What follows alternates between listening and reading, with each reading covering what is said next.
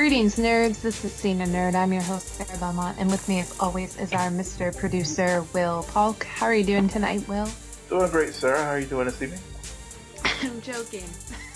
You're joking. Oh no. Oh no. EMS, get the Sarah's all stat. I needed water. Like, Okay. I went through the first line, and then I'm like, yeah, there's something lodged in my throat, but I'm here. I'm here. Oh, that's good. You're not dead yet. That's good. Not dead yet. Nope. Nope. So, what's going on tonight? What's going on tonight? It's well, I guess real time stuff. I guess the Teen Choice Awards are going on right now. Saw where a couple of our shows That's are. not an award show. Yeah, I know. Sure. It's a well, I guess maybe the popularity contest is going on right now. Yeah, we'll be talking about some popularity contests, won't we? Yeah, exactly. But actually, that's just a great transition into it. Now I really want to know your thoughts about this Academy Award stuff, and as they announce a popular movie award. And we do not know, though, how they determine what is popular and what is unpopular. Yeah. So my thoughts on this, when it dropped earlier in the week, I saw this and I was like, this is an award for the MCU. and honorable mention to Deadpool. This is an award for those movies that have like a really good soul and really cinematic and make people go to the movie theaters and then fall apart in the third act. Yeah. Because I don't know how many movies we cover, Will, where we always, that's a big point of criticism, the third act. Yeah, it is true. They can't cross that finish line. And now the question is, will Infinity War beat Black Panther, or will Black Panther beat Infinity War for this achievement of being a popular film? Yeah, exactly. But to me, but Black Panther did go across the finish line in a very, the things that we quibbled about with it was not story, but special effects. So it finished strong, and obviously Infinity War, it finished strong. And my thought is that I was reading a little bit more about this, and I guess way back when the Academy started, I think when they had their very first show in 1929, they actually did have two categories. One was Outstanding Picture, and then the second one was Unique and Artistic Picture. And it was just a 1 year, and then after that they scrapped it. Because it's stupid. Exactly. If just stop being just stick in the mud old fogies who can't recognize good filmmaking, regardless of what form it comes in, whether it's a huge blockbuster or the one that only 10 people saw at the art house. Well, there's room for both. But isn't that what they're trying to do by adding in this category? Because one of the big criticisms of the Academy is that they don't recognize they recognize films that are very quote unquote prestigious and not a lot of people see. Indie films often get a lot of word recognition, but the popular, the movies that one could argue is pretty much 50% spectacle, 50% story are the ones that usually get left off in the dust. I mean, Dark Knight didn't even get a Best Picture nomination.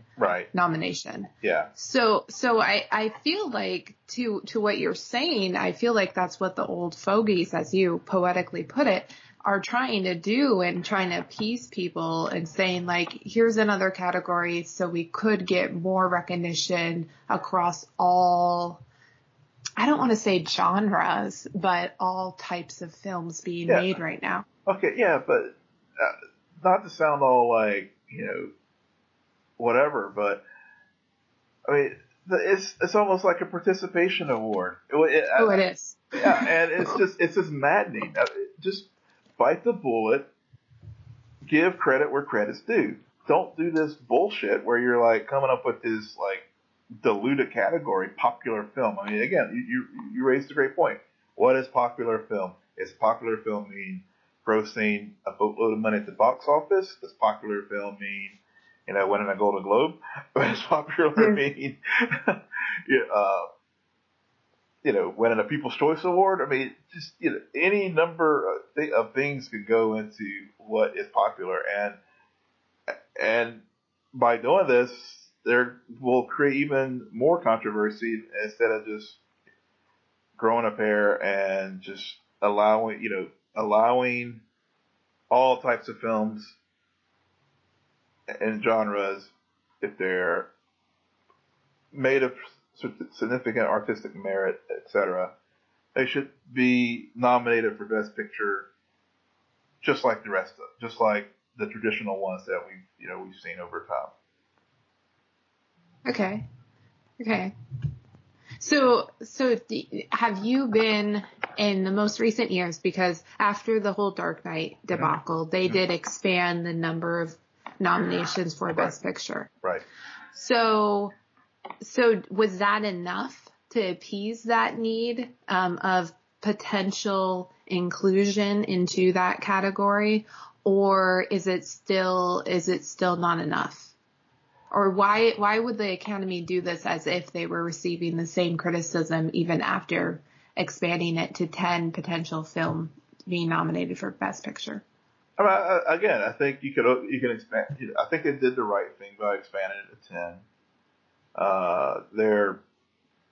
When you consider how many films get released each year, how many get good play as far as on the award circuit, how many get very critical acclaim. Mm-hmm. And so I think that's, they heard the criticism with the Dark Knight debacle and tried to adjust for it. And I think that was the appropriate measure to do by expanding the field to allow for more nominations. Mm-hmm.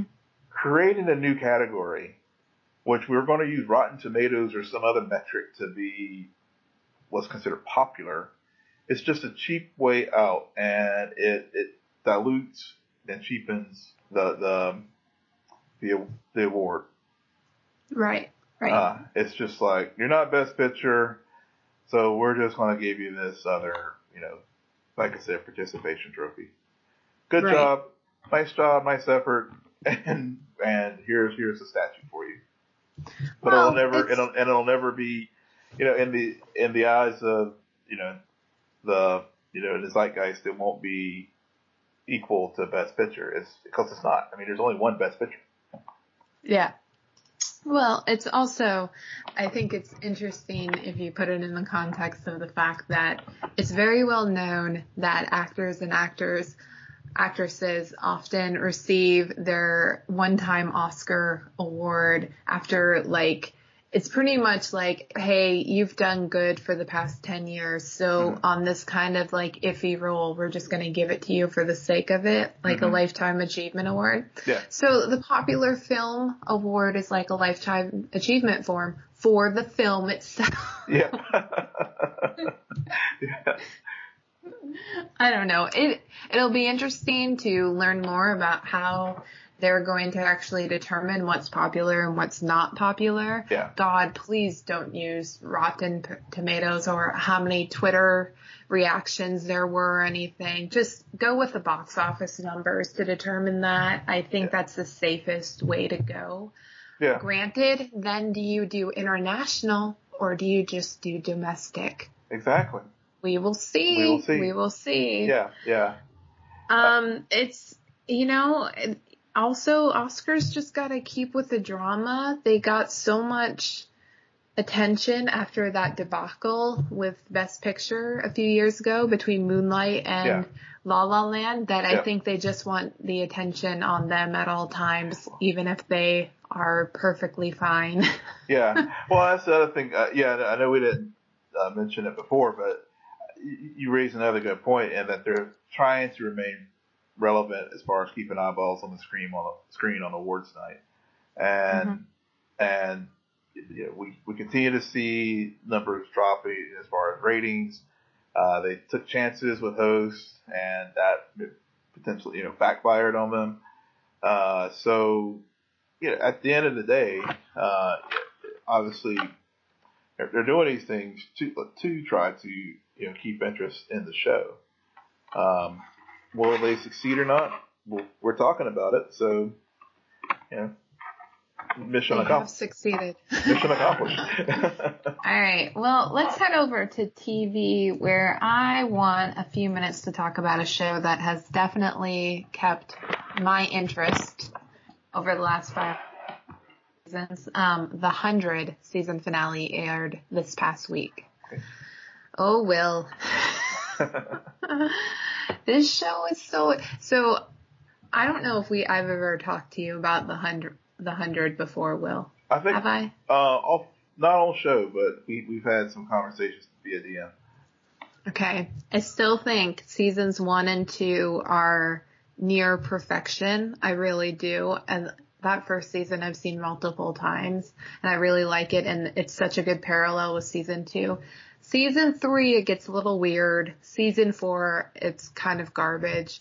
Season 5, though, it kind of resets everything. Mm-hmm. And then this finale just resets everything all over again, and it's fascinating. Good reset in a good way or a bad way? No, it's cyclical storytelling, what they're doing. Okay. So in season 1, the whole premise of the show is about how the Earth basically became a toxic wasteland in the future. And so they had to send everybody to space and kind of wait it out. And so they have this called Ark. Okay. Yeah. Biblical references around this show. Totally. And on the Ark, they float people because this station can only hold so many people for so long, right? Right. There's only so many resources. But at this point, Earth is actually looking like it might be salvageable. So they send down the 100, who are all criminals, but they're juveniles. And because anybody else who's over the age of 18 who gets caught committing a crime, they automatically get floated. Okay. That they only kill the children after they're 18. It's so demented. So anyway, they go down to Earth, and then there's the grounders on the Earth because, well, as Jurassic Park films tell us, life always finds a way to survive. So there are actually people down there. So it's this idea of the people on the Ark are now invading Earth. Okay. And whose land is it, which leads to a lot of bloodshed and a lot of killing. And you see this come up over and over again as new clans emerge and this whole universe expands. Well, in the last season, it got to a point where they realized that the Earth actually was going to have another natural disaster to make it toxic again. So everybody either had to go underground or to space. Okay. And then at the beginning of the season, everybody came back down or up. And I'm getting way too nitty gritty in the details about how this is cyclical. But it's just this idea of, are humans actually allowing life to go on, or are we actually like just killing each other like time after time again? Like, we're our villains of the story. Yeah, I don't know if any of that made sense. It did a little bit. I'm gonna take that as a no, everybody. I've never watched the 100. I've seen it advertised. I know you have praised it. But also have had your moments where you have said, even though it's driving me crazy, I'm sticking with this show. So what you said made some sense. I think I was trying to think of other genre specific shows. I was thinking of Wall-E or something, or what was another show or movie like that where it is a similar type of structure where we screw things up and now we gotta try to fix it, but going off into space and then hopefully we'll come back to a cleaner Earth. But then we're just doing the same thing over again. Yeah, and spoiler alert: in the season 5 finale, they find another Earth. Oh my god! Oh gosh! Oh my god! I know. I don't know. Yeah, Wall-E, it's close, but even Wall-E doesn't get really at the point that I think over time this show has really developed this theme of cyclical storytelling, but not beat for beat. Every time it's familiar, but it's always a little bit different or different enough to keep your interest, I should say. Gotcha. Yeah. Which is fascinating. And I was thinking about it prior to the show, the way that theme just keeps brought up over and over again, and the subtlety of that reminds me of a current show that I'm obsessed with called Sharp Objects on HBO. Yeah, because I was watching an interview with Amy Adams and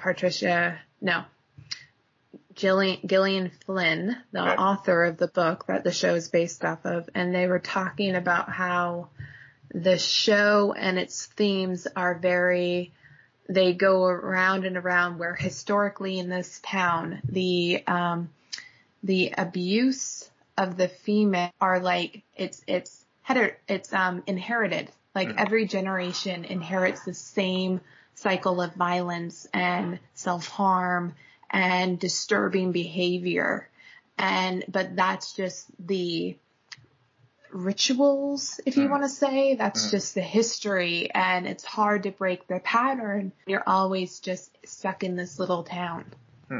So interesting. Yeah. I've heard really good things about Sharp Objects. I haven't checked it out yet, but I will add it to my list after I get through This Is Us. How far are you in This Is Us? I am working my way through the first season. I started.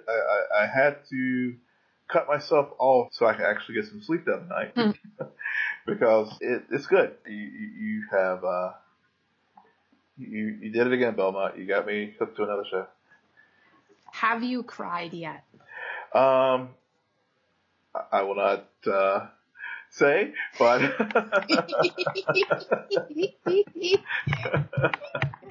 I had some lumps. Have you developed a crush on Sterling K. Brown yet? Yes. Okay, then you're doing it right. You're watching it the right way. Yeah. Oh man. Well, yeah, I'm glad you're watching it because it seems like totally up your alley. Yeah, it's a family friendly show and it just hits on all of those points. Agreed. Yeah. So you have also you saw Mission Impossible. Yeah, I saw it Friday night. Loved it. It was. I know you're not a big fan of the Mission Impossible series, or is it Tom Cruise, or both, or both, or neither? No, I'm actually I like Tom Cruise. Okay. He's had some really good roles in the past. I could care less about Mission Impossible because I saw, what was it? Rogue Nation. Mm-hmm. Because everybody always tells me, oh, this is the best one. It was really good. It totally took the franchise. And I watch it and I'm like, I have no idea what's going on, nor do I care. And it's just action after action sequence. Yeah. And I don't know. It's so, there's something about it where I'm just like, I don't understand why this is different than anything else. But I don't know. Maybe Fallout could be. I mean, besides Henry Cavill, isn't it? Yeah. Well, yeah. So spoiling too much. Henry Cavill's character, he is a CIA operative, and he's teamed up with Ethan Hunt's Possible Mission Force. Unlike the other MI films, this one is actually a direct follow up to the previous film, because typically they've all been standalone stories. So this one does does follow up from Rogue Nation, which I think if you watch the two of them together, I think you'll like it. I think you'll like these two installments when you watch them together, because I did watch Rogue Nation. Just like when any new film in a series comes out, it's on every night of the week. So, so I did rewatch Rogue Nation prior to watching Fallout. Fallout is more. It definitely has what we've come to expect from this franchise, which is death-defying stunts, the awesome chase scenes through London and this time London and Paris. But also, unlike some of the previous films, we actually got some more depth to Ethan Hunt, which we haven't had before, as far as just getting to know him as an individual. And so that really was a very important storytelling point in Fallout, which of course in all these films, the world is always on the precipice of total cataclysm, but having it personal to Ethan this time actually made the stakes even greater. And as a viewer, the last 15 minutes of the film, I truly was like on the edge of my seat, knowing that the good guys are going to win, but just to see it just executed was just it was worth the payoff. And it was a 2.5 hour long movie, and it did not feel like that at all. I mean, it was well paced, well acted. Henry Cavill and his character. Where was this guy during Justice League? Because he has that charisma that was lacking in some of his other work, Justice League, Man of Steel, and so you read the script. Yeah, that's where he was. I guess so, but I really enjoyed it, and I would recommend it to anyone who likes the MI series, or if you're on the fence or not sure about it. I think watching Rogue Nation and then watching Fallout, it's a definite payoff to watch them in sequence like that. So you said during that in all of these movies, it always like the world is going to end and the good guys save the good day, and like that's the beat for beat. And after watching Rogue Nation and listening to others talk about the previous movies, it seems like the common beats for Mission Impossible is that Ethan Hunt's team is always like, first they're part of the CIA or something. Yeah. And then they suddenly find that they're on their own to do this mission because they're disowned by America, and they're just doing it because they're really good people. Well, it takes. Or are they cocky sons of a bad word, and they just want to prove that they can? They prove that they can, but part of it is, they do get disavowed. Yeah, that's just part of the trope that Ethan gets disavowed. But you know what you're getting. I mean, there's no, but it's just very well executed. It's just a fun, brain candy kind of film that does this. It's just one of those things where you enjoy it. It's fun to see, like for example, in Fallout, they bring in Angela Bassett, and she plays a key role in this film. I mean, Angela Bassett's like goddess as far as like actress and we saw her in Black Panther recently. Of course, she's on the new show on Fox, and I really enjoyed what they did with her character in this film, and of course Alec Baldwin's back. Jeremy Renner was not in this one. I guess it was some scheduling conflicts with Avengers, but of course Simon Pegg is there, and Ving Rhames is back as Luther. But it's just it's a very comfortable framework where you know what you're getting as far as the team. But I will say that Rogue Nation and Fallout, both of them have provided more depth to Ethan Hunt, in particular Fallout, and we learn more about Ethan in this film that that again makes the ending a really strong payoff at the end. I took two things away from that. One, Angela Bassett can do no wrong. Exactly. Two, Jeremy Renner better be in Avengers 2 because he was definitely not busy when they shot the first half of Infinity War. That's for sure. Yeah. But yeah, I just there's these movies growing up, we didn't really watch a lot of the action movies for some reason, so it's not a part of, I don't know, it's not in the stack of my DVDs. I never really caught on, and that's also probably why I was never a big James Bond person either. It's because I understand that there's a cult following for these films, and that these films have a place in the market because in the summer, there are points when all you want to do is go to a cinema, eat popcorn, and just watch people do crazy crap. Yeah. That's it. Yep. Totally understand it. And you know what that sounds like? Front runners for the Academy Award of Popular. You nailed it. Yeah, there you go. You're right. Yeah. Because and James Bond was like the guy who started this all. Although I don't know if he was ever disowned by the Secret Service or whatever he's a part of. Yeah, I think he was. Majesty's. He was just about, I think, one or two times by Her Majesty's Secret Service. So. I will say that the one time I enjoyed James Bond was when I listened to the How Did This Get Made podcast about A View to a Kill.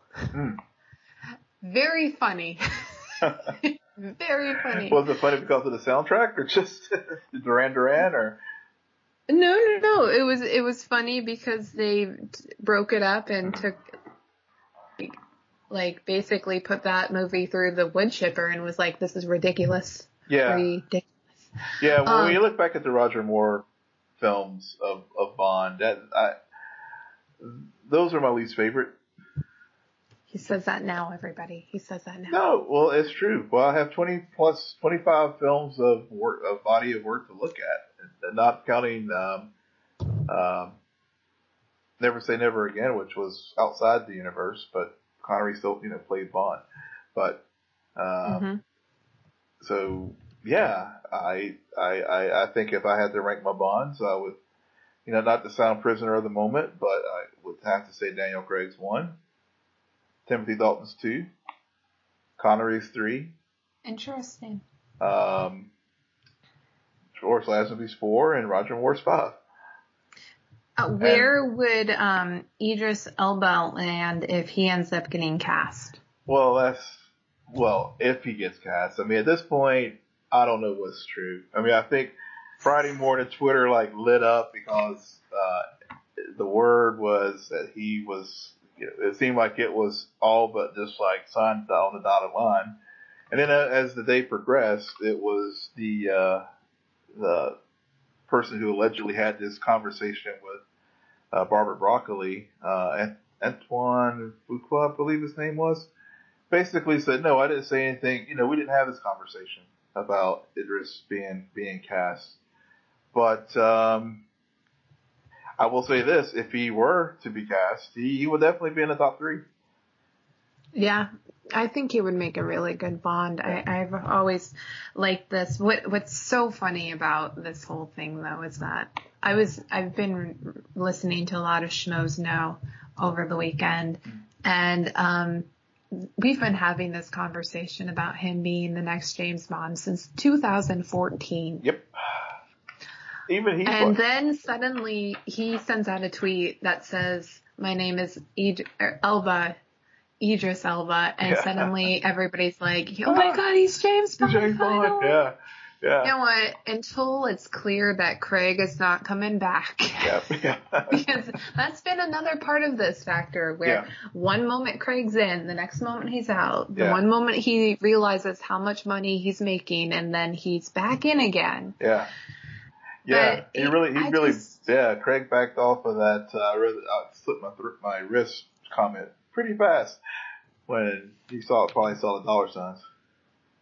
Yeah, so it'll be good. I feel like Idris needs something though. I mean, the guy gets killed off of Avengers, spoiler alert, first act even, and gets pretty shown up by Loki's death too, so whatever. And he has the debacle that was the Dark Tower last year. Oh yeah, gosh, yeah. He's got to get his name on something soon. Yeah, I agree. But it's funny, even whenever his name has come up in the past, he is, he hasn't completely dismissed it. He hasn't completely embraced it. He's like, there could be a person of color Bond, there could be a female Bond. And we've seen some of the, like Gillian Anderson's name getting tossed out there, and then as far as potential female Bond, and no, Emily Blunt. Emily Blunt, yeah. Emily Blunt. Yeah. Emily Blunt. I'm sorry. Was there another name? No, Emily Blunt. Okay. All right. There we go. Fair enough. Ooh, Gal Gadot. Yeah, she could do a Bond. She could do a Bond. Yeah, she could do a Bond. That would be interesting because she actually. Okay, here's my pitch for that. Okay. Because she is typically that she has the features that one would liken to a typical Bond girl. Yep. So for suddenly her to step up into that character type and be the Bond, and not the Bond girl, but just the Bond. Oh my God, hashtag the Bond. It would really dismantle that whole stereotype. It would. Like, and totally put the franchise on its head, because then you're taking, granted, there's a possibility it could go a totally Denise Richards route, and then, oh dear Lord. Oh, yeah.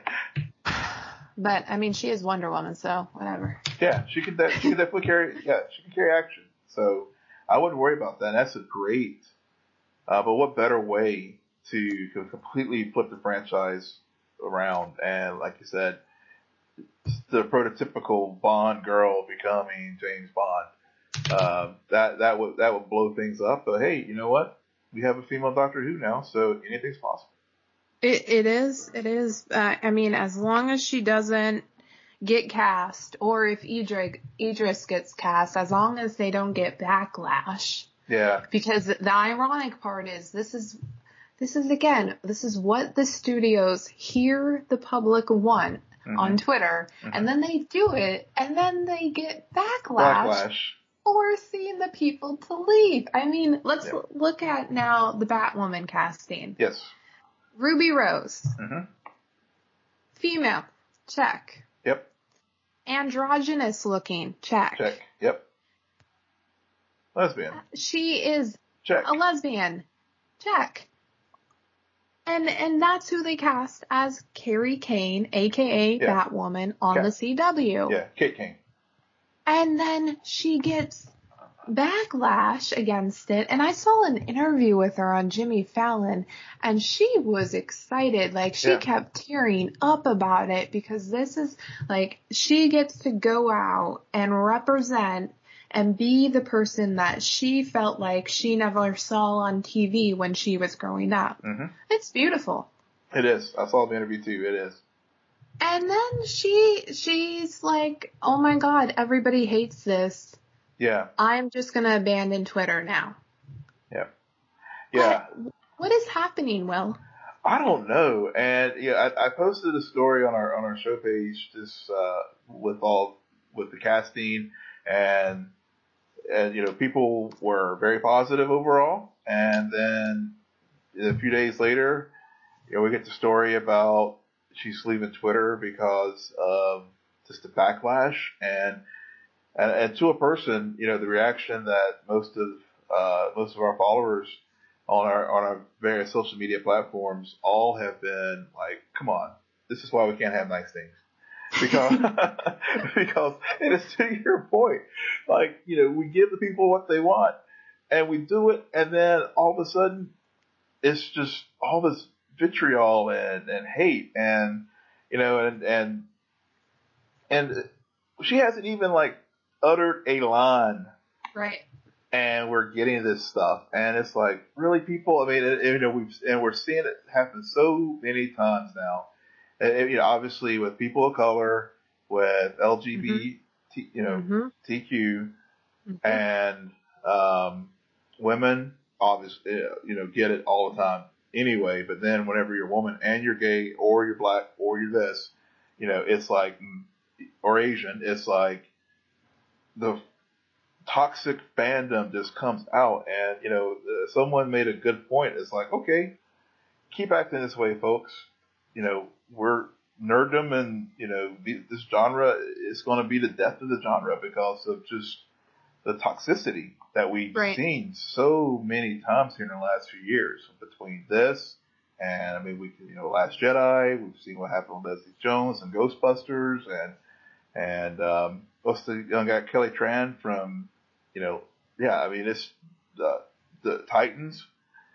I mean, it's just stop. Really, right? Yeah, just stop it, people.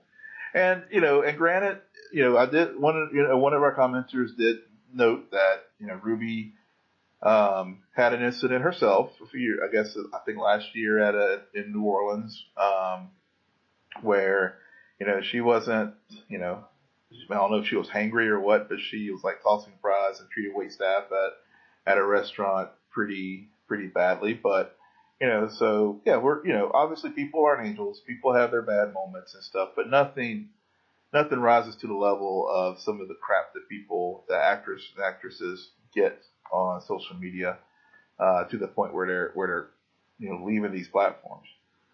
Right. And it's also, I mean, to that point, there's the actress or actor persona, and then there's the person that they really are in real life. Mm-hmm. And usually, I mean, I've said this multiple times. I never cared for Stephen Amell. And then I started watching Arrow. Mm-hmm. And beyond that, I started following him on Twitter. And I think I love that show so much more, not because of the show, but just because I'm rooting for him to do well, because he is such a good person. And you see that. Mm-hmm. And I think that a lot of people do generally root for, because of the access we have to celebrities these days, this level, we are able to really root for them beyond just, oh, I really like this project that they were in. They did a good job. No, it's that I like this project and I really like what they're doing outside of that, and I like their brand. Mm-hmm. So Ruby Rose, like, I think she's perfect casting. Mm-hmm. I do have my reservations though, because I don't know her acting ability. I really don't. Yeah. I know that she's been cast in a lot of movies. Yeah. But but not also leading any of those movies. And it's a different type of thing when you have to lead a TV show. Yeah. That's true. And the deciding factor will be the crossover, and when she's introduced, how she relates to everybody, how she acts off of them, and what she can bring to this universe that we haven't seen before. Yeah, you're 100% right. It's so, the crossovers are always the focal point event for the Arrowverse. Mm-hmm. And and they are, unlike, introducing her like they did for, example with Grant Gustin on Arrow, And then of course with the Legends, having the little mini crossovers on the Flash and Arrow before they did the full spinoff with Legends. Mm-hmm. They are going to introduce her on the week where every eyeball in the CW Arrowverse fandom is going to be watching, because the crossover week is the one week where everybody watches every show. Right. So, yeah, rise or fall. This is going to be a make or break moment for Batwoman. Mm-hmm. I don't know her. I mean, I haven't watched. I know she was on Orange Is the New Black. I haven't watched that show, so I can't speak to it. I know she was also in, I think, John Wick 2. Yep. John Wick 2, Pitch Perfect 3. Yeah. The Meg. Oh yes, that's right. Yeah, which did well this weekend apparently. Apparently. You know who I really want to see her act with, and what I really want them to do. This is my ideal. Yeah. Will. I really want to see her interact with Kara. I want them to be on the same. I'm rooting for her to be on Earth 13 or whatever Earth Kara's on. 38, yeah. Yeah. Yeah. And then I want to see Batwoman versus Supergirl. I'm sorry, Batwoman v Supergirl. The redemption story. It just made me happy because I don't know much about the character of Batwoman, but she does feel like that great foil to what Kara represents. Yeah, she does. So you could see them clashing. Yeah, because I think I think you're right, because I don't think she'll play off Barry as far as his optimism and stuff. She and Oliver will probably be kindred spirits as far as just being just dark and and all. So yeah, I think you're right. It will be fun to see them play off. That's the ideal. CW writers, if you're listening, do that pairing. Yeah. Yeah. Yeah, that's the storyline for 2019 crossover. Yes, nailed it. Oh man. Yeah, but I'm looking forward to it, and I think I think it'll be getting past some of the backlash stuff, some of the I will be intrigued by how they do the costuming, and obviously I think Batwoman herself wears to help protect her identity. She wears the red wig, so it'll be interesting to see how they translate the character from the comic to the screen. Yep, a lot to look forward to. Yeah. Speaking of costuming, the Flash will have a new suit this season. Yes, he will. Yep, and Grant Gustin revealed that suit on Instagram only to get a lot of body shaming comments. Yeah, actually it happened, so I think the sequence happened, so it was spoiled, actually, first, because someone, leaked it from the studio. I was like, I don't even think it was Grant. Yeah. Yeah. Will leaked it.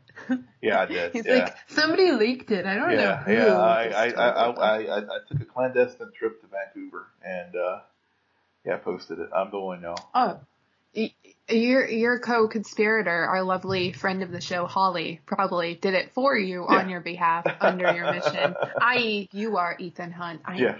Yes, I am. All right, cover blown. I'm just I'll be disavowed here in a bit, y'all. But but he was pissed. I think he posted a video, where he admitted, yep, that's the new suit. And he was pretty obviously pissed off about it.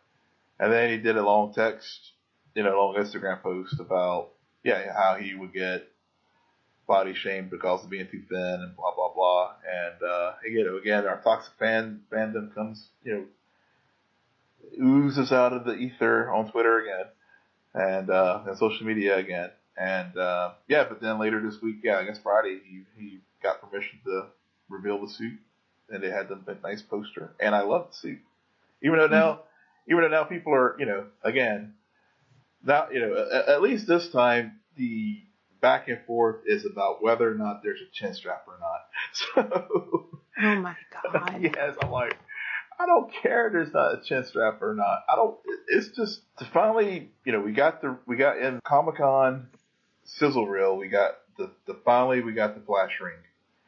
Mm-hmm. And now we're getting a more comic accurate costume, and I'm 100% in. And oh my God, you sound like such a purist right now. Sorry. But in a good way. I mean, not that I, the costumes from seasons 1 through 3, they grew on me. Season 4, I was like, okay, I'm liking this. It's getting lighter. It's getting closer to I see the evolution. And now with season 5, with the new costume, hey, I admit it. I'm very excited to see it as a fan.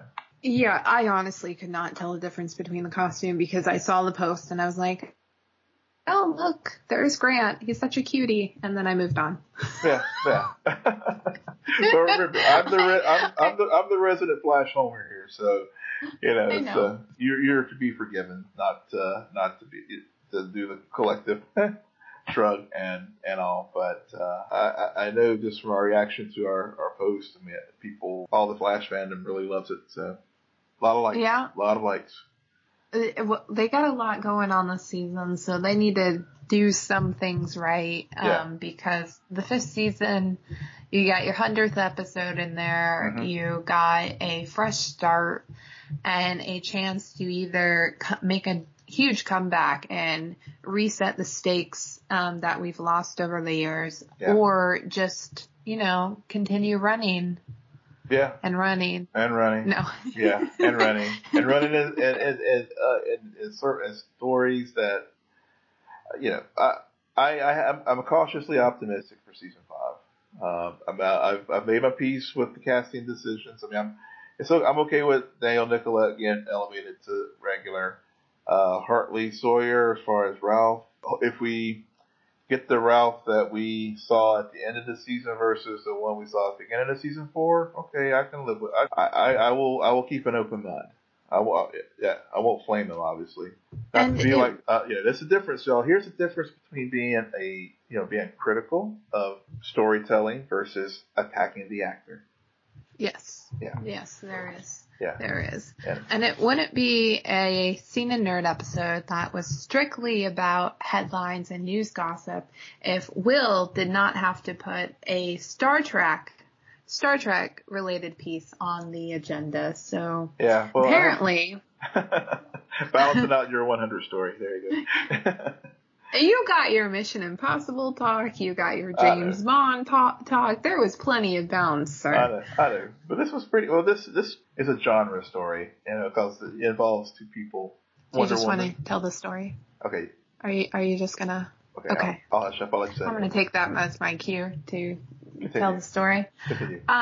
Chris Pine and Chris Hemsworth were going to appear in the next Star Trek movie, but apparently a pay dispute occurred, and that may not be happening for Star Trek 4, i.e. Hemsworth will most likely not be appearing into it, which that's fine as long as one day Hollywood delivers on a Chris Pine, Chris Pratt, Chris Hemsworth, Chris Evans just movie. Yeah. I will be fine. The ideal rom-com. Yeah. Day in the life of Chris. Say you need to start working on that screenplay. I do. And yes, their shirts will be off pretty much the entire movie. Yeah.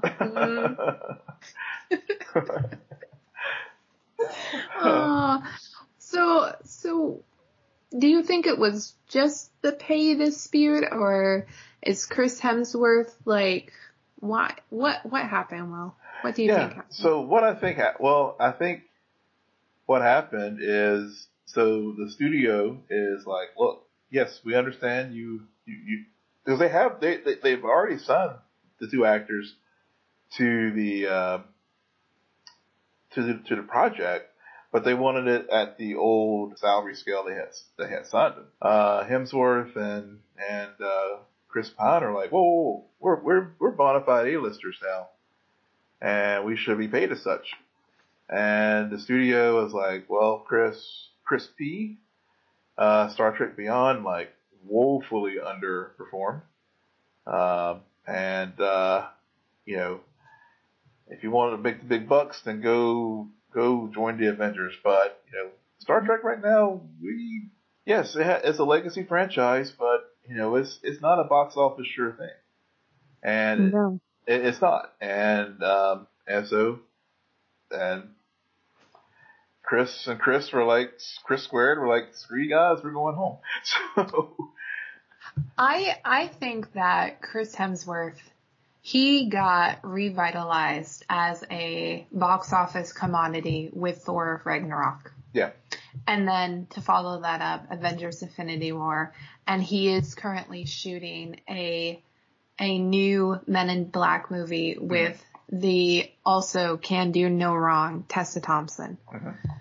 So I feel like he's kind of in that mood of like Star Trek, the franchise, yes, it has its niche audience, but that audience is not selling the tickets that is needed to really keep this train going. My name can get you fans like Sarah Belmont. And granted, I mean, when I first heard about that, thought of him coming back, that was a really cool story point because he does play the father of Chris's Pine character. And so that you have this whole idea of time travel occurring, and you know how much genre fans love time travel in these things. Definitely. So I feel like the combination, he was just like, the bottom line is I get the same amount of money as the Pine over there. Yeah. And because I have the same pretty blue eyes. Yep. And Pine is like, look, you know, I'm a legit A-lister now too. You know, between Wonder Woman and any number of other projects that he is being assigned to. He was like, pay me my money. What I signed up to get paid for, and don't be bean counters and try to basically ask me to take a pay cut. So, you know. So they you know, it's one of it's. I think they will probably work it out, and they're moving forward because everyone else in the cast, the principal cast, is I think their deals are very close to being signed. They brought in S.J. Clarkson, who's going to be the very first female director for a Star Trek film, and she, you know, for Jessica Jones fans, she directed some episodes of that, and also I think Succession. So, you know, Star Trek 4 could be. Star Trek Beyond definitely underperformed. 4, you know, like you said, I mean, it's a time travel story. There's great potential there to revitalize the franchise. So, you know, the studio could also look at it like, we have 2 bankable stars here. Let's pay the men. So who out of the Chris's, Chris Pine, Chris Hemsworth, Chris Pratt, Chris Evans, is the biggest box office draw right now? Right now? Right now. Probably Pratt. Yeah. I would not disagree with that, considering. But granted, he does have like the most movies coming out at the moment. I feel like the others are constantly in development, and probably within the next few years we'll see a lot more of their pretty faces. Yeah. I mean, I think Evans, he's on the down, I won't say down, well, yeah, he's probably 4th in line right now. He's picky. Yeah. He is a picky person. He's like, I sold my soul to Marvel. I'm not going to do any other franchise. I'm going to do the indies. And I think he probably could be somebody who gets into directing within the next few years. Yeah, I agree. I think I've read somewhere where he said he'd like to do that. Yeah. And I think that's why. And then Pine Pine is interesting because he's done musicals. He's done some romantic comedies. He's tried at drama. He's done the franchise films when he played Jack Ryan. Yeah, he tried that. Yeah. But he's kind of like Idris Elba in a way. Yeah. You know? Yeah. He just doesn't have that one. I mean, Star Trek for a little bit there. Mm-hmm. It did put him on that upper tier, and then the sequel came out and everybody got really pissed off. Yeah. Yeah. And so he's probably, at this point he's like, maybe, my career, I might do better by like walking away from Star Trek than trying to stick around for it. Yeah, because I'm over here hanging out with Gal, and I got my bills covered right now, guys. I don't need this. Yep. So it's interesting. All right. So we saw a interesting trailer this week come out for the limited series on Netflix, Manic. It will premiere on September 21st. A 10-episode run. Thank God. Thank you, Netflix. So the story is essentially about Annie Landsberg and Owen Milgram, who are two strangers drawn to the late stages of a mysterious pharmaceutical trial, and things get a little bit weird. Yeah. Emma Stone and Jonah Hill star. Will, what are your thoughts on this trailer? So you shared this trailer with me earlier in the week, and my initial thoughts were that it seemed derivative of Total Recall. I haven't seen that movie. Oh. The Schwarzenegger one, or neither one? I haven't seen either one. No. Okay. All right. So for fans for our listeners who have seen Total Recall, I mean, the reason why I say that is there's just elements in it that, because it seems like they are, whenever they're placing these scenarios in their minds, it was very similar to one of the key plot points in Total Recall. So that's so that's why I said that. And then also it seems, it seems interesting. I think I will watch it. Because visually it looks very intriguing and seems to have a pretty interesting premise. Mm-hmm. So I'll give it a shot. Yeah, there's something whimsical about it. Yeah. Like it looks like at times it's gonna get really dark. Mm-hmm. And kind of disturbing, but there are other times when they are placed in this other reality and it's going to be very light and kind of magical.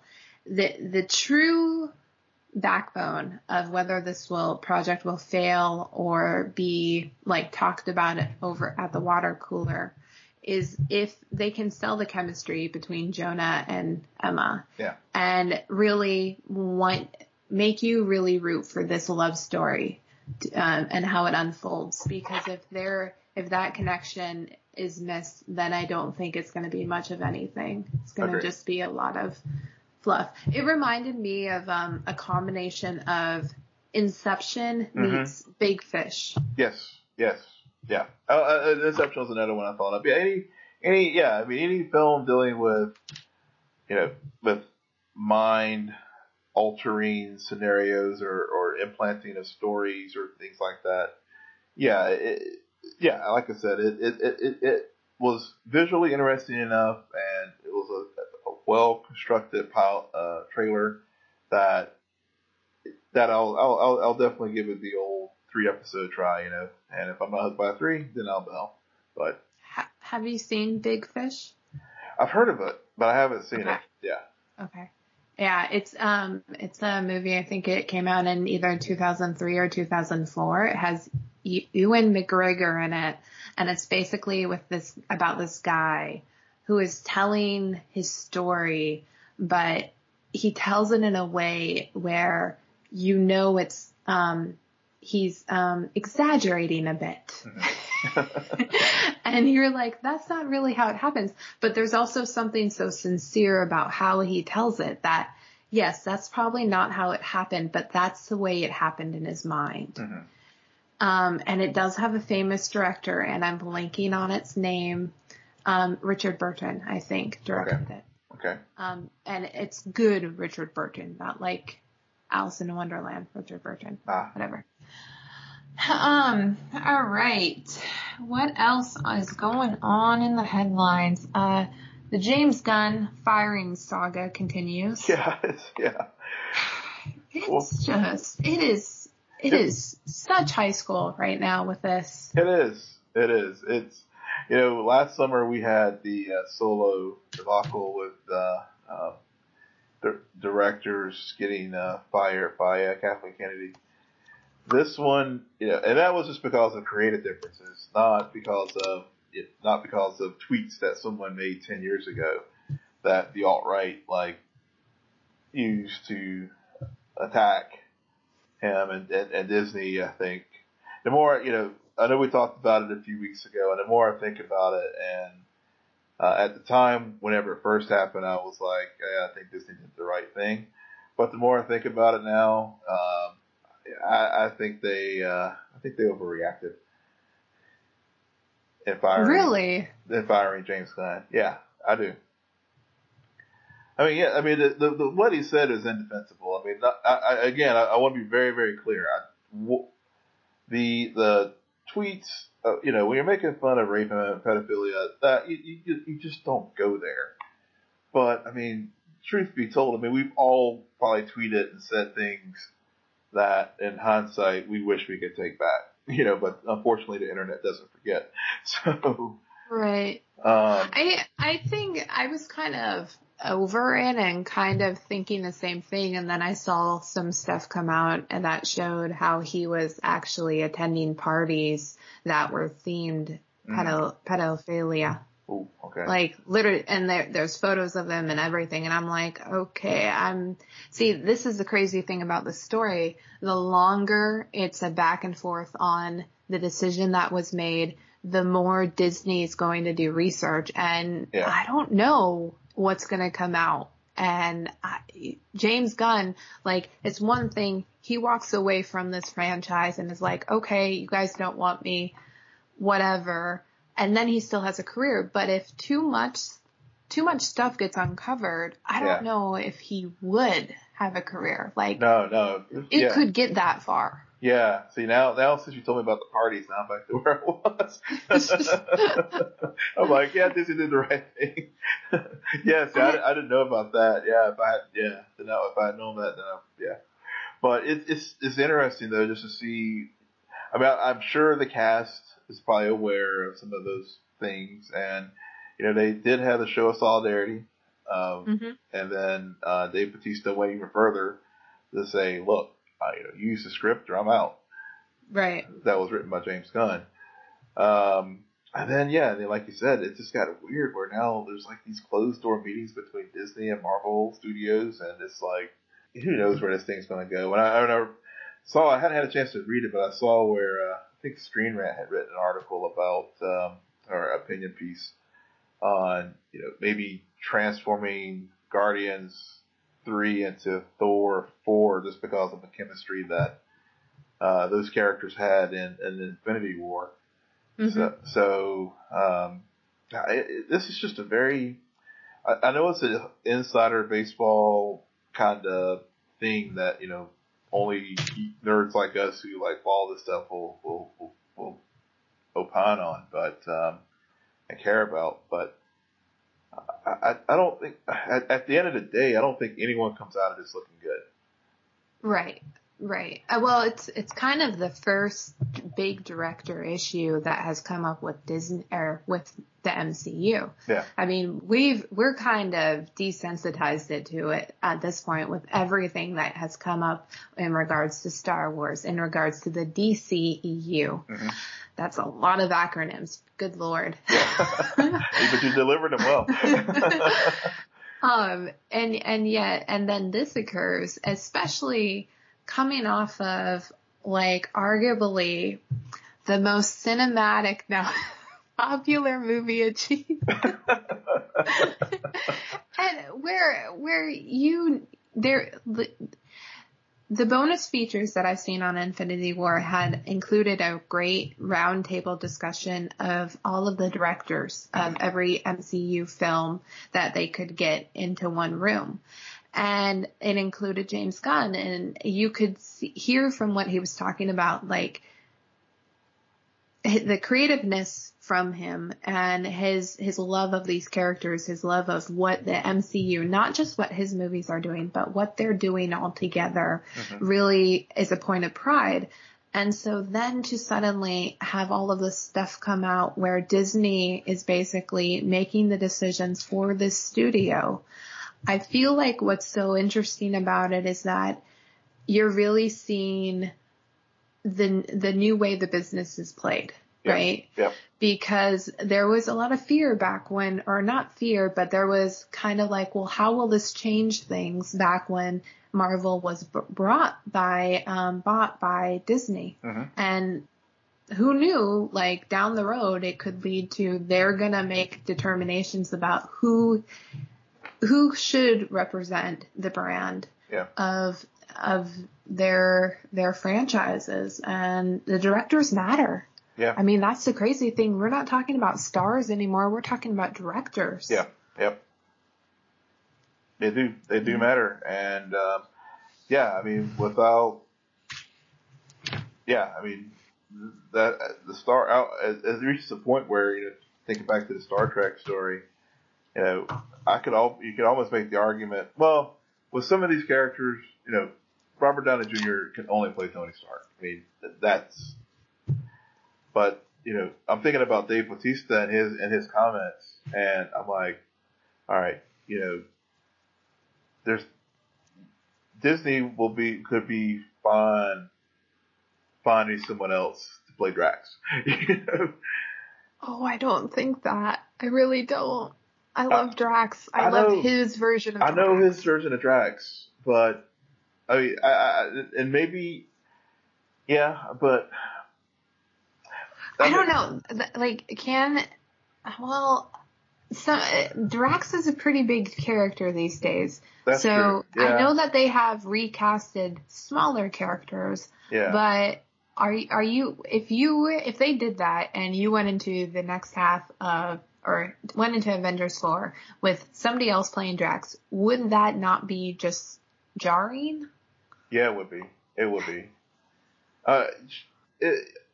It would be. I mean, it can happen. I mean, you look at Richard Gambon versus Richard Harris with Harry Potter and Dumbledore. I mean,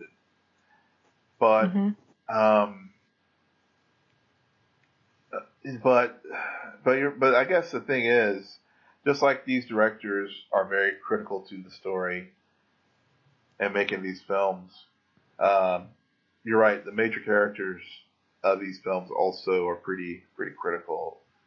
Where it would be very difficult to recast some of these leads. Yeah, it's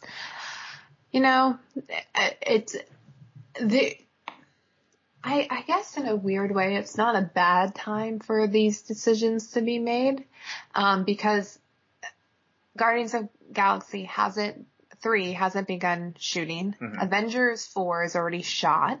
Yeah. Now there may be reshoots. So if everything does end up changing and they end up scrapping Guardians 3 and then we get another Thor, I don't know if I would be mad about that because I didn't really like Guardians 2. Yeah. I don't know. Like if it's just a sad way to end a chapter. Yeah, it is. Yeah, it is. And the way it ended is very disappointing. But yeah. Yeah. All right. Let's head over to the Schmodown where we got some more Inner Geekdom tournament. Yeah, Inner Geekdom this week. Wow. It was a good week. I forgot who played. How could you forget? It was like Rachel Cushing and Mara Nopik and Kalinowski and Lavik. They were just two epic matches. How could you? I know you're not a big fan of Energy, but Yeah. Okay. So Cushing versus Knopic. yeah. I know everybody's like the best match ever, best match ever. Mm-hmm. I was bored. Not because this wasn't epic and they literally went, I don't know, 7 questions in the speed round or. Yeah, they were worried in overtime. They were worried they were going to run out of questions. Right. And it was just back and forth. It was like ping pong. I was underwhelmed because unfortunately both of them were sick. Yeah. And there was no enthusiasm. Yeah. Knopic really tried, but she tried a bit too hard for me because it just fell flat every single time she tried to make a joke. Cushing could really care less. She was like, ask the damn question, guys. I am going to barf. You could see she was like physically ill. Yeah. And then it made me think like if there was this whole conspiracy where Knopic wasn't as sick because she definitely did not seem that sick in comparison to Cushing. No. So then I went down that track and I got totally distracted. What was the question? Basically, I thought that these were epic matches this week, but you're rebutting that by saying that and that Tuesdays was kind of meh, even though it had a lot of drama, but it was, and I think we talked about this in the week. I agree with you that it was emotionally flat. There was no energy there. Right. But just schmo. Yeah, I mean, well, you don't hear the crowd like in the background yelling and this, the peanut gallery in full effect. Yeah, it does take on a different vibe, and I will agree that it was, but for the way the match played out, yeah, it was otherwise boring. Mm-hmm. But just at the end there, where they were, Harloff and Ellis were like, "Are we going to run out of questions here?" Mm-hmm. That was enough that was where, despite the lack of energy, it was just an amazing match to watch. Did you ever think that Cushing just purposely would miss an answer because she just wanted to get off of the stage? No. She was that sick. I don't think so. I think she was invested at that point, and she was going to try to win that thing.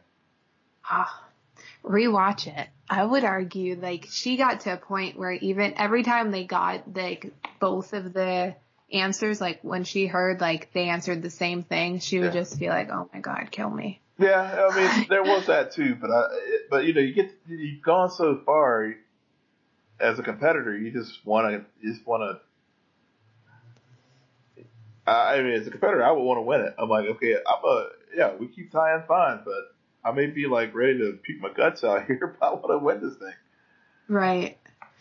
Yeah, it's just these things come to my mind when I'm not as invested into who wins. Yeah.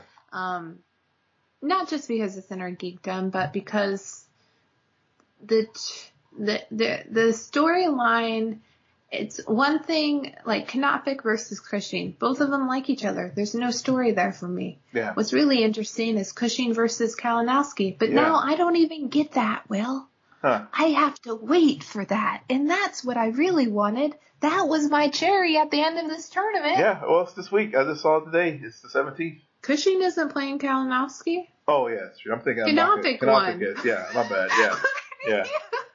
Yeah, I know, but I like Knopic. I mean, Cushing's awesome too, but I was rooting for Knopic. Yeah. No, she's a good player. Yeah. I wish she wasn't as dry, humor wise. Mm-hmm. It doesn't seem to play well for me. But if she has to beat Kalinowski, then so be it. That brings us to the other match, Kalinowski versus Hlavalik. Yeah. Hlavalik, Adam. Yeah. I'm surprised it didn't result in a KO. I'm happy that Adam did that.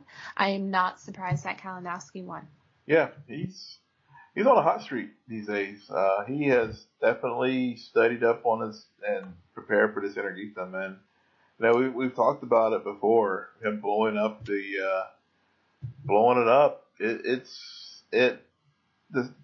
is made for some very interesting matches and interesting team ups, and it has brought some, I think a little kickstart to the show now. Yeah. I guess I'm just waiting for the secret that Kalinowski has hanging over Thad to come out. Yeah. I'm waiting for a big scandal to emerge at the end of this Inner Geekdom tournament where Kalinowski was given the questions ahead of time.